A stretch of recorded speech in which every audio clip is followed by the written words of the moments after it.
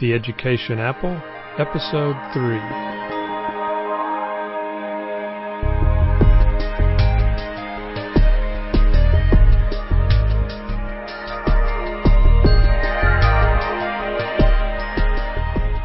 Welcome to the Education Apple. This is the show that discusses Apple technology as it relates to education and also specifically as it relates to society in general, intersecting our daily lives.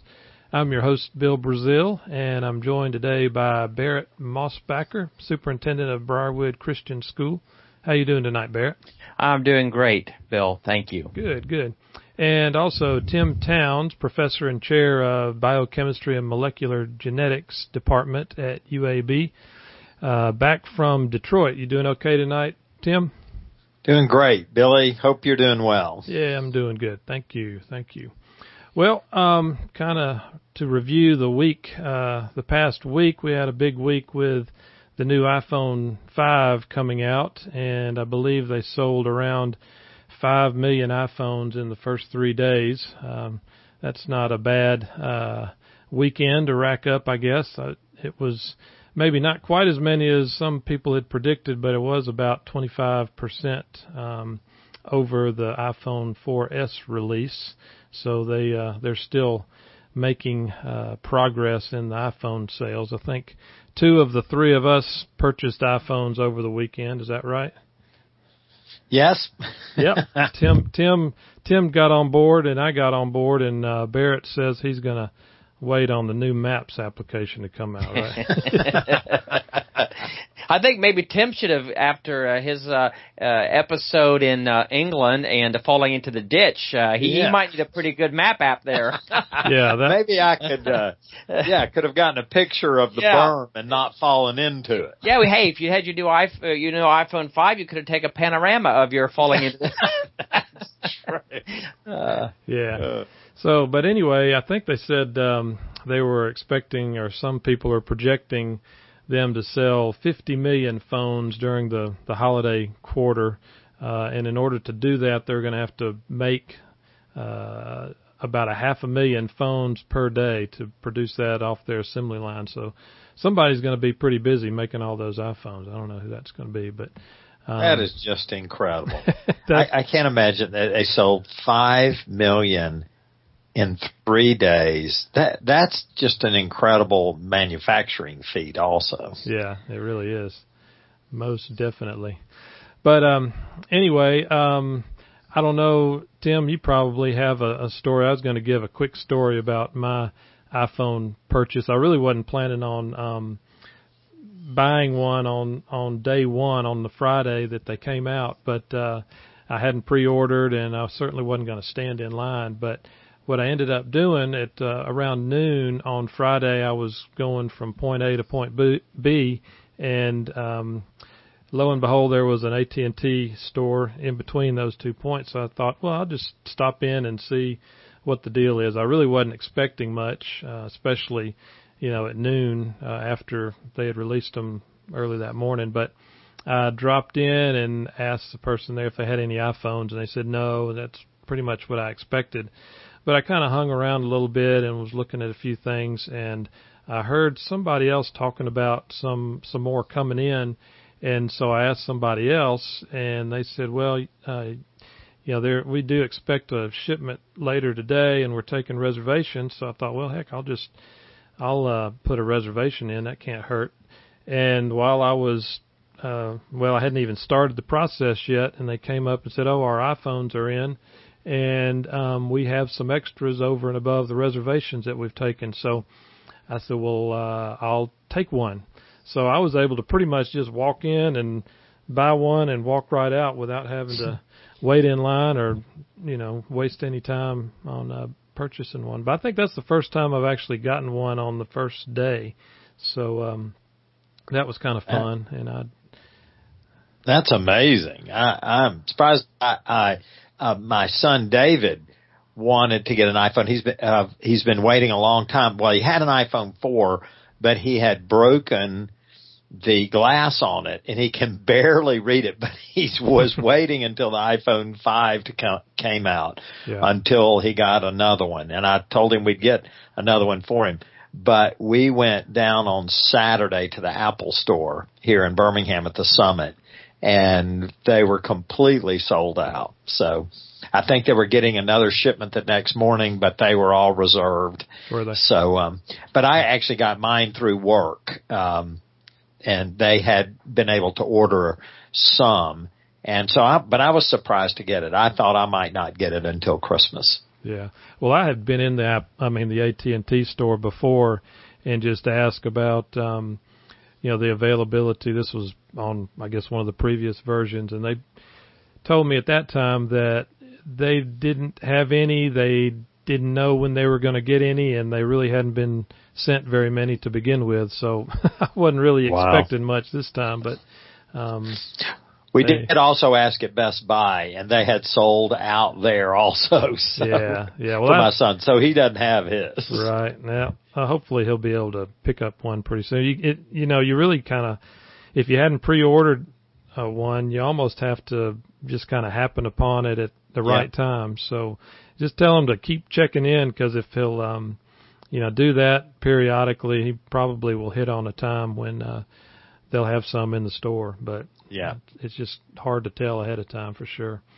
But I will say, one of the things that I've been most impressed with, and I thought I would be, but of course until I had it in my hand and gave it a good try, I didn't know. But the LTE was turned on here in Birmingham just a couple of weeks ago, so that was great timing for the release of this phone. And the speeds of LTE at my house anyway, and I've checked around different places, is pretty amazing. It's at my house I'm getting 30 meg downloads and about 12 meg upload speed, so that's way faster than my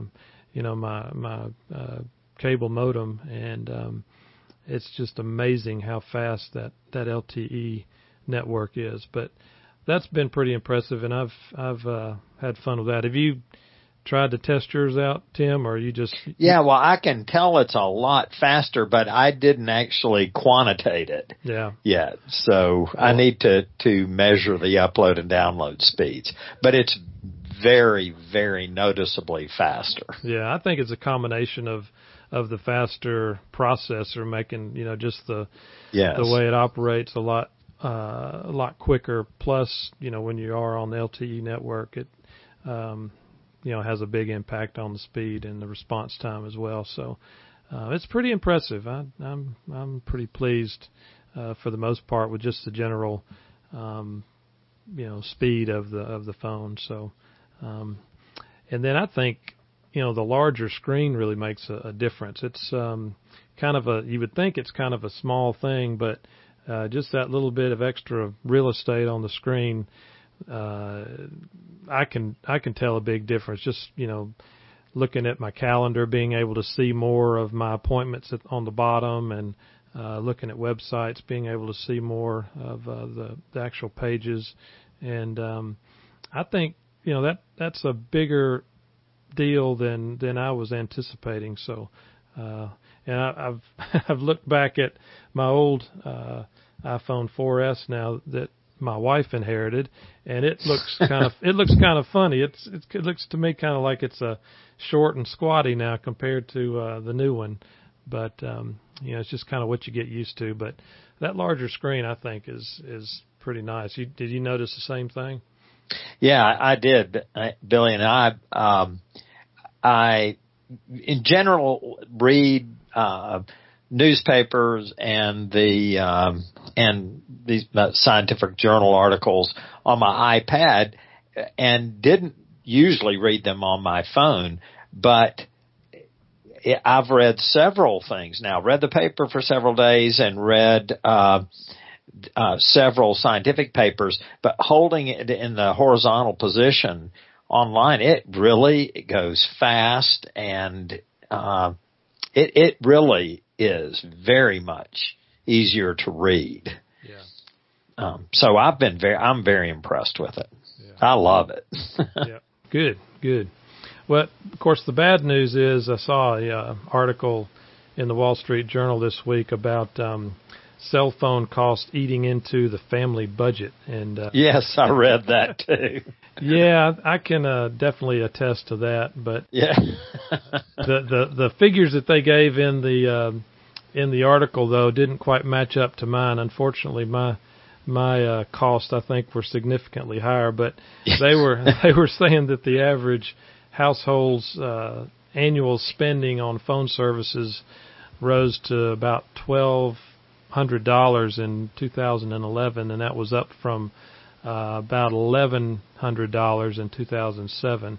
So that's about a 10% increase, and I guess that's really not that surprising. But I know my figures are way higher than that for a family of four. But that's I can complain on the one hand, but on the other hand, since I'm an AT&T employee and stockholder, I don't I don't mind that too terribly much, because I guess I figure I'll receive some of that back in the future. But we'll see. So anyway, moving on, we want to talk about some of our areas that we're following from week to week, and wanted to turn it over to Barrett to kind of get a report back on technology integration in education and what they are doing at Briarwood and some of the issues that they're looking at. So I think Barrett has a topic today he wants to discuss with us, so I'll just turn it over to him. Well, guys, I thought I would just take just a moment to talk about maybe some of the potential benefits as well as the dangers of technology integration in education, and perhaps some of the steps that we're taking. Hopefully for most of our listeners, the benefits are pretty obvious, but there are several that we've highlighted that we're particularly interested in. And in no particular order, one of the things we're looking for, of course, is engaging the modern student more in the classroom.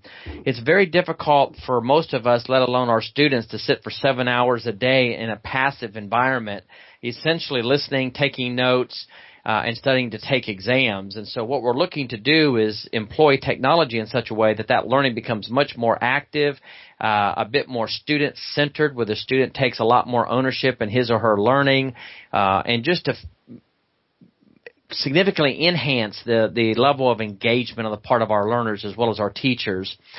Along those lines, we also want to move towards what is typically known as project-based learning, but in our particular environment with the technology using the Apple products and things, we're going to focus on what's called challenge-based learning. Project-based learning is what you would think it would be. The students are engaged in groups and as individuals in dealing with a real-world project of some sort, and they're bringing the various academic skills and conceptual ideas to bear on that particular problem.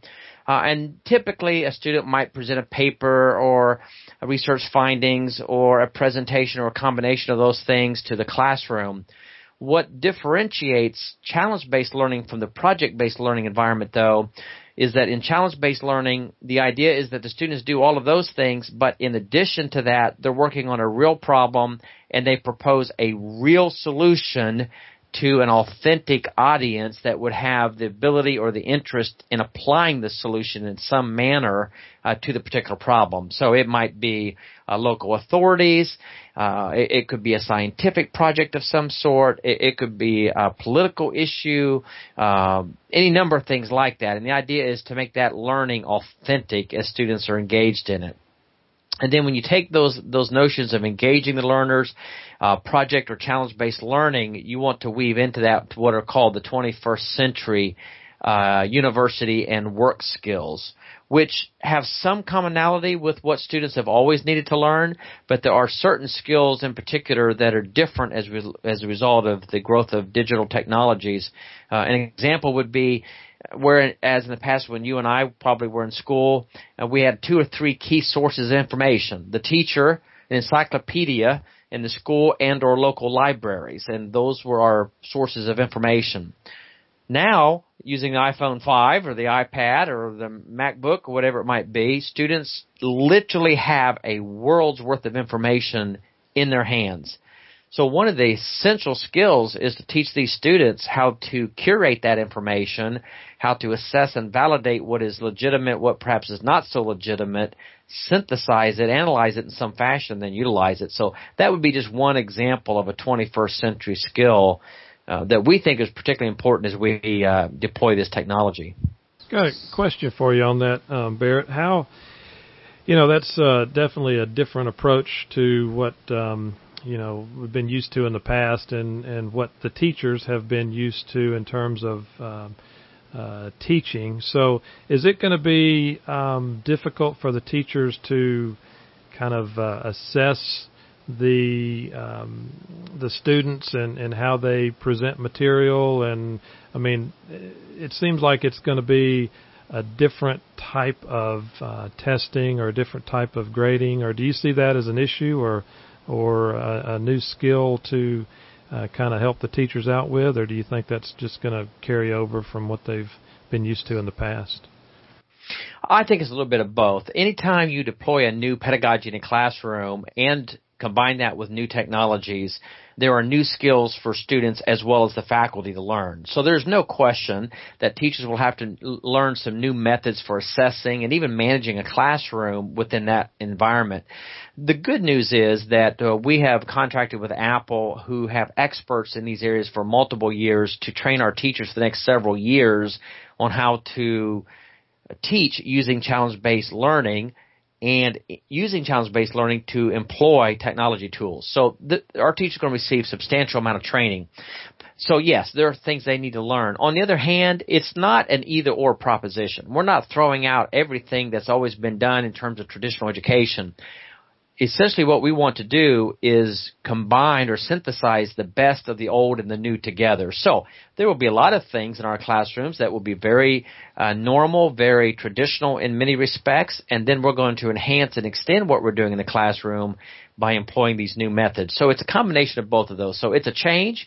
Any change represents a challenge to those involved with it, but it's not a wholesale turning the cart upside down, as it were. It's more of an enhancement to what we're doing currently. Yeah, and I guess bottom line, hopefully it's going to be a little more fun to go through the process of learning some of the materials. So maybe that'll help out as well. Oh, I think it will. And I've got to say, part of our initiative here was what we call our extended period schedule, which I won't go into at the moment. But what's been very gratifying is that universally we have had positive responses on the part of both teachers as well as students. And one of the things they're telling us is that the classrooms are much more engaged, much more active, much more enjoyable for our students and even for the teachers to teach. So that is a very positive sign for us. Yeah, that'll be fun to kind of see how that plays out, and interesting to follow that as it moves forward. So. And you expect, or the plan now, I guess, is for that to kick off in January for several of our grades, right? Yes, the plan is that in January that we will deploy the iPads to our 7th and 8th grade students, and then next August we will distribute the iPads to our 9th through 12th grade students. Great. Barrett, I have a question, and is there any subject that will not use challenge-based learning? Is every teacher going to be involved? And I think the answer is yes, but I don't know if all of our listeners would conceive of a way that you might be able to use this new technology and challenge-based learning for math and English and history and political science and science. So is there any course that will not use challenge-based learning and the technology, new technology? Well, every course will use the new technology. There could be one or two courses that might not be as initially perhaps use the challenge-based learning. I'm thinking of our Mandarin Chinese program, although it can lend itself to challenge-based learning as we begin to deal with international affairs and politics and the language and how you bring those things together. But in answer to the question, Tim, I think the response would be that we are going to use challenge-based learning in every subject, but not all the time. Yes. So I think that's the key. In other words, at different points in the year, the teachers will create thematic lessons that will incorporate different subjects simultaneously in dealing with a particular problem, but they won't be doing a challenge-based project all the time. Yes. Okay. Very interesting. In fact, Tim, you're probably familiar with this. It's a bit like, I don't know if UAB does this in this medical school or not, but I know that Samford does this in their nursing program. Samford has an extensive project-based learning for training their nurses. But that's not the only mode of learning that they have. So that would be similar. Right. Well, I know the medical curriculum has changed a lot in the last 2 years. And now, for instance, anatomy is not taught as one block, but there's an organ systems are taught. And so the first-year students and the second-year students are doing anatomy, but only for particular organ systems. And so they're doing anatomy for 2 years. And then, of course, all the histology and pathology is integrated into each organ system, and they're utilizing their computers to look at all the histological slides, and so virtually all of the information is digital now. So there's a sense in which, Tim, that what we're doing at the secondary level is correctly positioning the students for collegiate work. That's exactly right. Yeah. Okay. Well, Barrett, thank you for that update, and we look forward to seeing how that progresses as time moves forward here. So we'll get another update next time on how you're approaching things there at Briarwood related to the technology and the Apple rollout. I was going to spend a little bit of time just kind of reviewing some of the iOS 6 updates. We talked about what we had expected that to be a few weeks ago, but we have now gotten that into our hands, and there's been a lot of fallout and other conversation about some of the updates. I think for the most part they've been good, but there has been a little bit bad, I guess we could say. We can start with that just in terms of the Maps application. I think Google Maps set a pretty high standard, and a lot of people were pretty familiar with that. But with the new release of the operating system, Apple yanked that out for numerous reasons and put in their own Apple Maps, which, there's definitely some good there, but a lot of people did not like some of the things that were removed that Google provided. But I think I saw where it may have come down to one of the biggest issues that caused Apple to make the switch was the turn-by-turn voice navigation. I don't know if y'all saw anything about that, but apparently Google was pretty adamant about not including that in their Maps application, and they have had it on Android for several years, and that was a pretty big differentiating factor between Android phones and iPhones.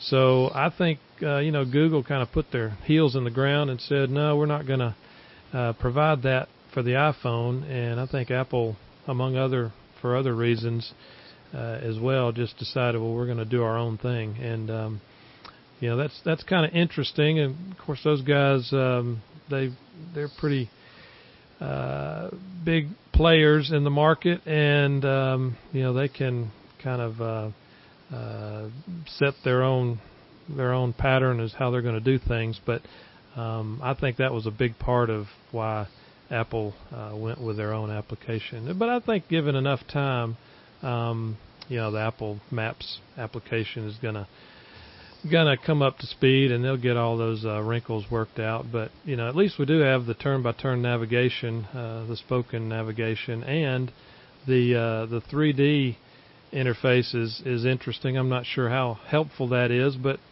if you're going somewhere that you haven't been before and want to kind of get a little bit of a view right there from the Apple's Map application, you can do that with the 3D. Did you look at that any while you were in Detroit?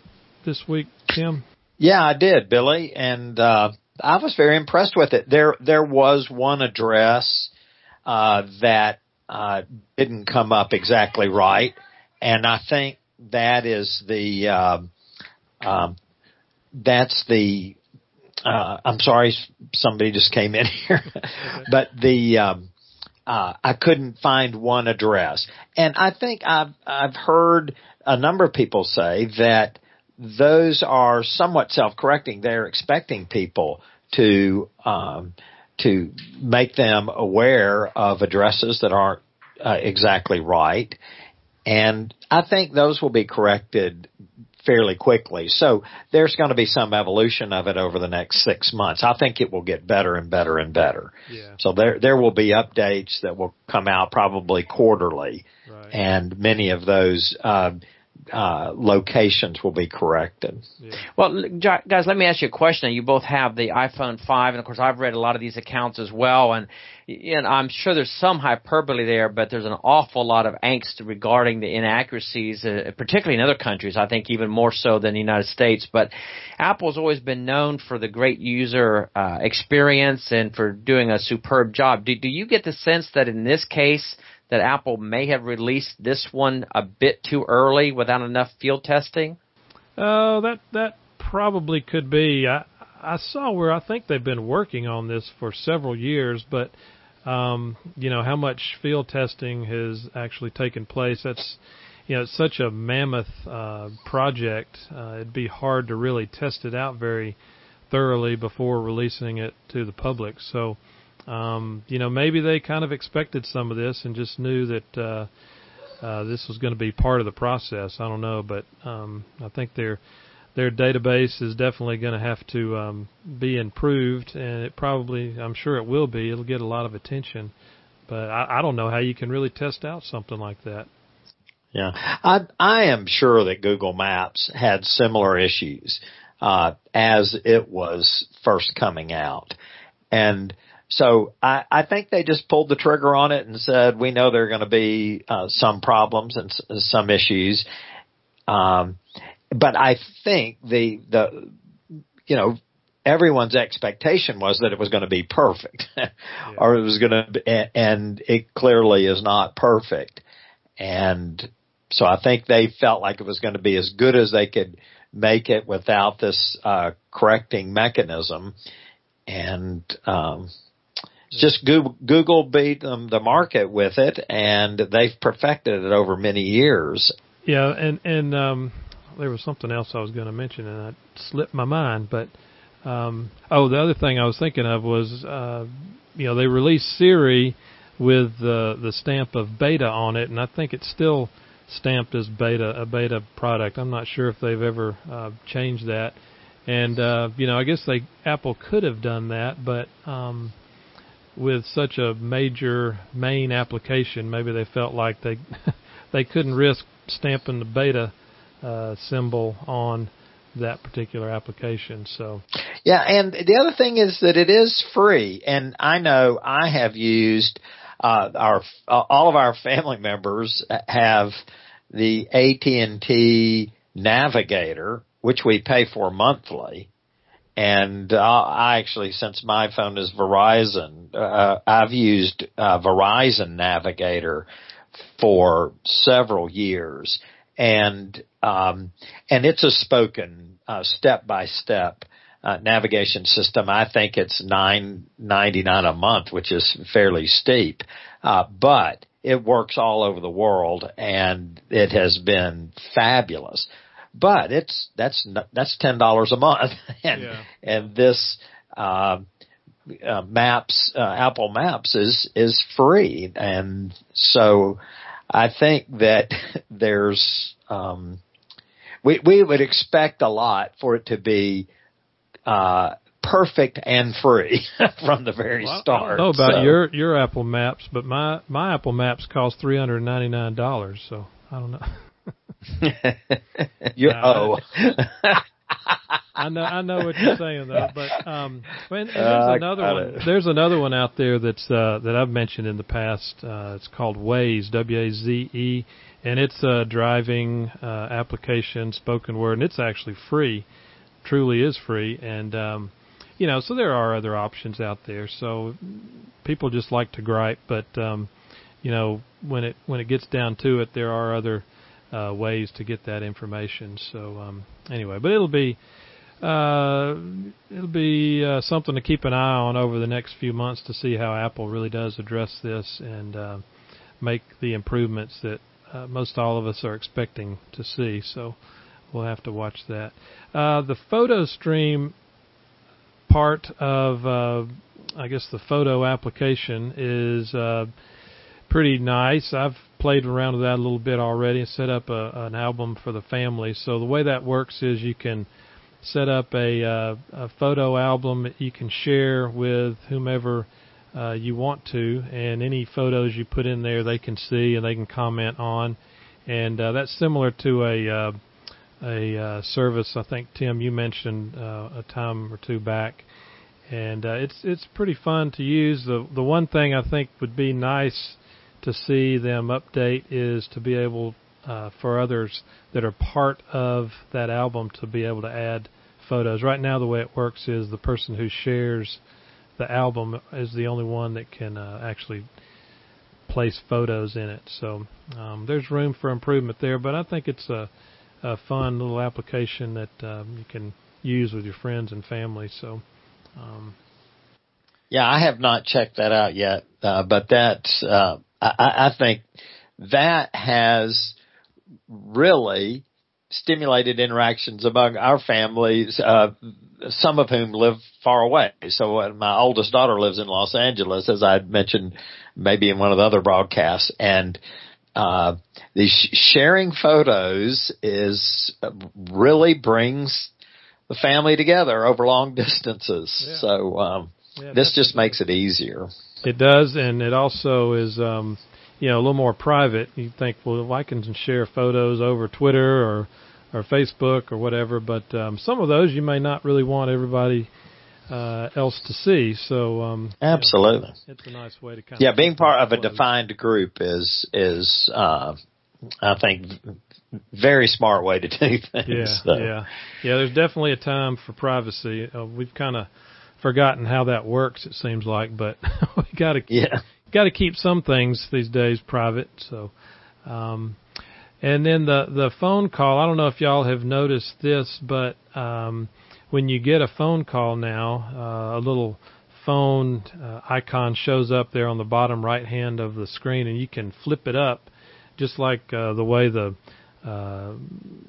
camera icon, you just slide it up and it opens up the camera. But the phone, there's a little phone icon now that you can do that with, and it lets you either reply immediately with a message, or your other option is to remind you later. It'll put a reminder on your calendar for an hour or so. I think you can choose how long in the future you want to be, but that's pretty slick, and that seems to be pretty handy. If you do the message, it gives you several canned messages. You don't have to type it in.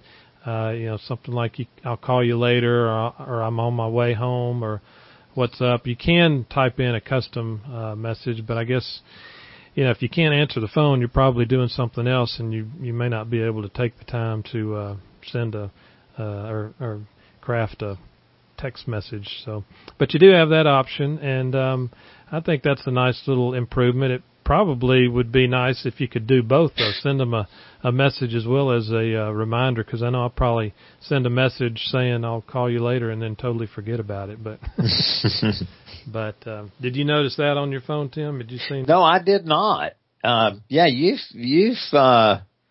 You've learned a lot about it already. Yeah, So I just got mine yesterday. So okay. Well, you got a little time then. I haven't gotten through all those things. Right.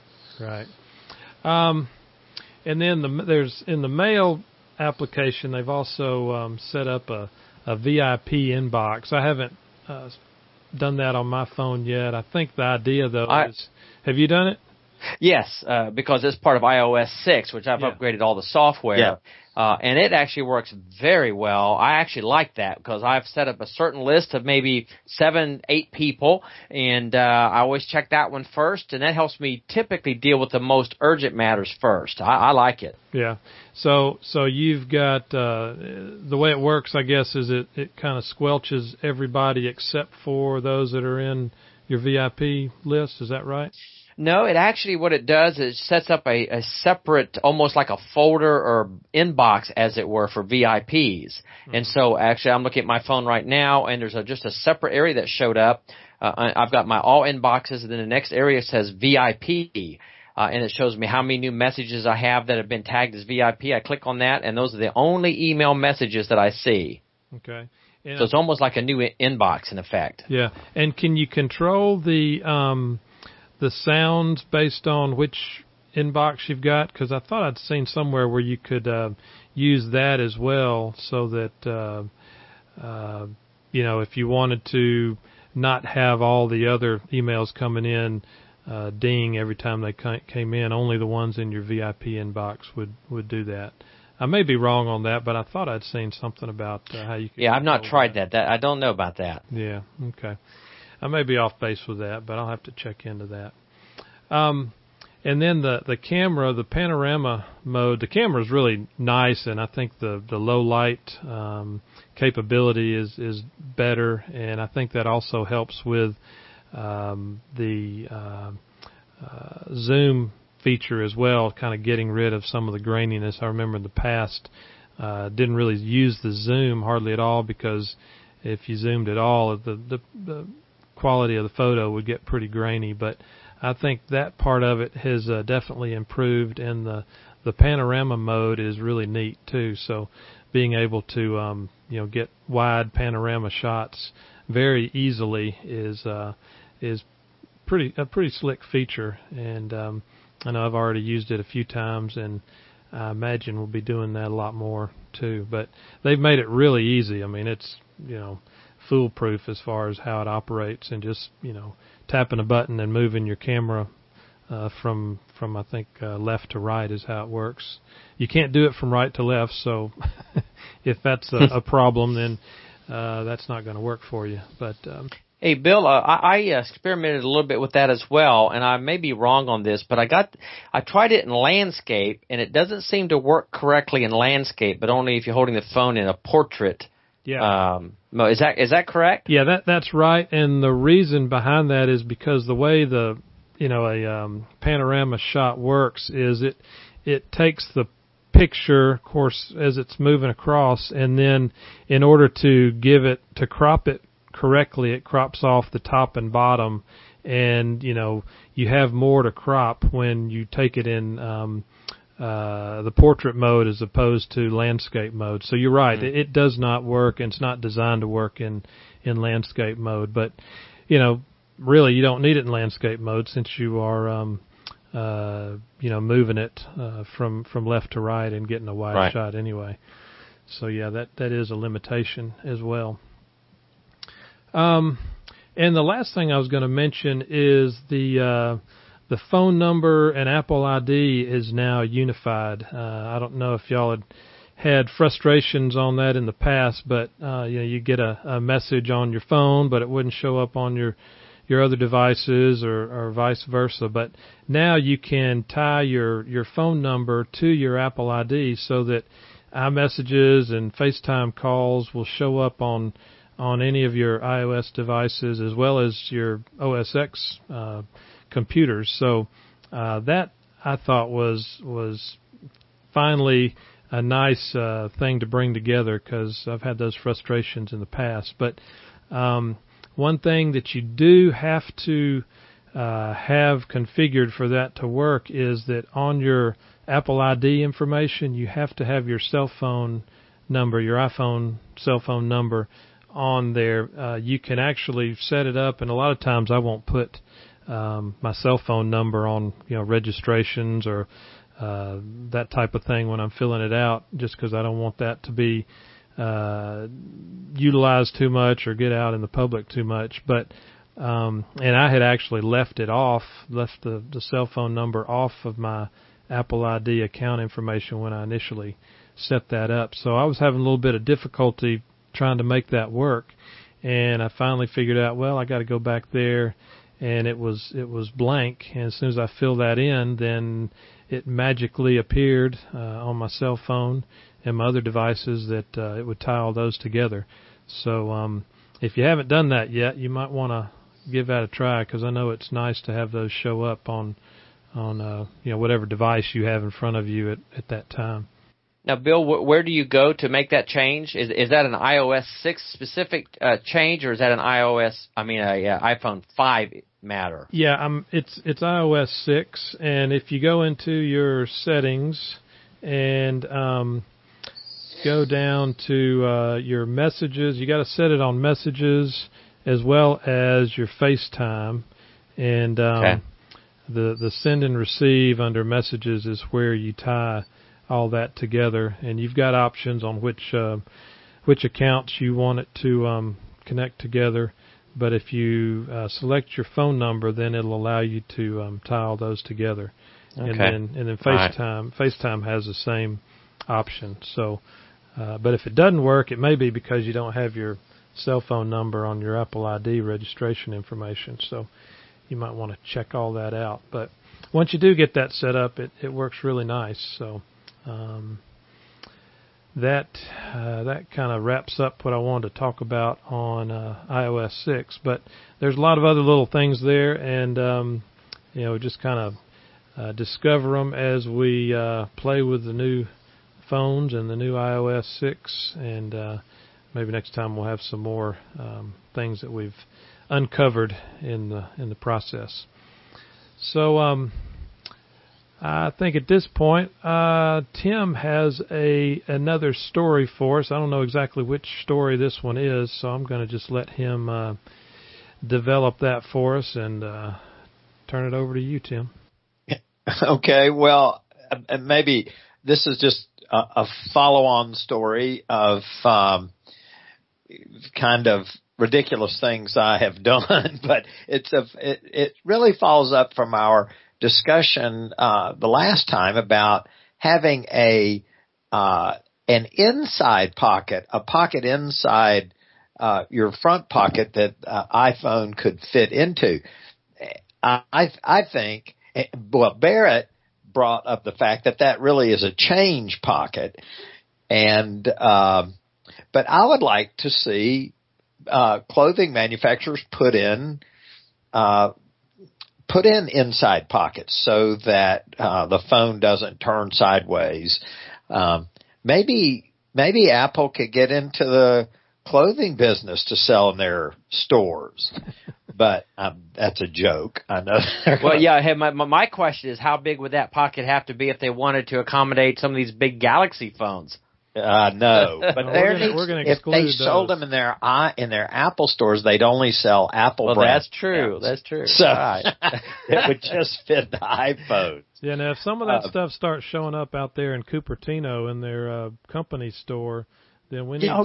They do sell clothes there. Yeah. But if they start putting in iPhone pockets, we'll have to talk to them about some royalties there. Yeah. But I wish every pair of pants I had, shorts or long dress pants, any pants, had this inside pocket that would fit the iPhone and keep it in the right position. And I remember Barrett saying previously that he kept his phone, not now, but in years past, in a clip-on, in a belt, yeah, on your belt, right? Clip-on mechanism. I can't remember what it is. It was, and I had the same thing. But the reason I quit doing that and started carrying in my pocket was that I had it clipped on my belt, and I was taking our dog for a walk, together with my son, who was 13 years old at the time. So I think this was in 2007 when the first iPhones came out. So I had it on my belt, and I was walking down the street. It was at night, and my shoes came untied. So I put my foot up on the curb to tie my shoe, and of course I leaned over, and that angle was just the angle that caused my phone to pop off that clip-on case, and it went down in in one of those concrete drainage cisterns or whatever it is. You know, they had those huge concrete blocks on top of them, and then there's about 4 inches under it. So it's where the rainwater is supposed to drain in. Yeah. Well, my phone went down in there, and fortunately there was no water in it, but it was down at the bottom. It was at least 6 feet deep, somewhere between 6 and 10 feet deep. So the only way I could get it was to hold my son David by the ankles. Well, first of all, we had to take a big concrete slab off of it. How'd you do that? And then hold him by the ankles, and he reached down there and got it, and it worked perfectly. But after that, I never wore a clip-on case again. Yeah. How did you get that concrete There's off? just something about you at traveling at night and ditches and culverts and all that. I can't quite figure out what what the situation is with you. Oh well, so David didn't mind being held upside down, or did he just not have an option on that? Oh gosh, but so I always carried my pocket, and now we've got to have pants that will have internal pockets. So I agree. Yeah, it's definitely much more secure in your pants pocket. You got to be careful if you put it in your shirt pocket, because leaning over, those things tend to fly out as well. So pants pocket is definitely where it needs to be. Definitely. Yeah. All right. Well, good deal, Tim. Thank you for that. We can always count on Tim for a good story. Oh gosh, that's not a great contribution, but anyway, maybe it's a little bit of entertainment. Well, I like the picture of you holding David by his ankles down into a drainage ditch. Oh man, I'm just glad you didn't drop him. Yep. All right. So, to move into our apps and following section this week, Barrett, do you have some picks for us, an app and a Twitter pick? I do. One of my favorite apps that I have begun to use a good deal lately, which saves a significant amount of time, is a product called Text Expander. It's available, I believe, on the App Store for the Mac, and it's also available for the iPad. I don't know that's available for the iPhone. I haven't checked. It probably is. But essentially, what it allows you to do is create any length of text. It could be a couple words, it could be a date, it could be a signature, it could be a whole letter, and then create what's called a snippet from it. So if you're responding to an email, or you're writing a paper of some sort, or producing a document, when you want that particular text to be inserted, you simply type in 2 or 3 key letters simultaneously, and it will insert the entire text for you automatically. And their latest version includes the ability to create multiple types of form fields. So, for example, if you are typing a letter, and let's say there are 4 places in that letter where you want to insert specific information, such as the person's name, a time, maybe an address or something, you can use Text Expander, type 3 letters. It puts the whole letter in there with your form fields. You fill in a form, hit the tab key, fill in the next one, etc., and it's finished.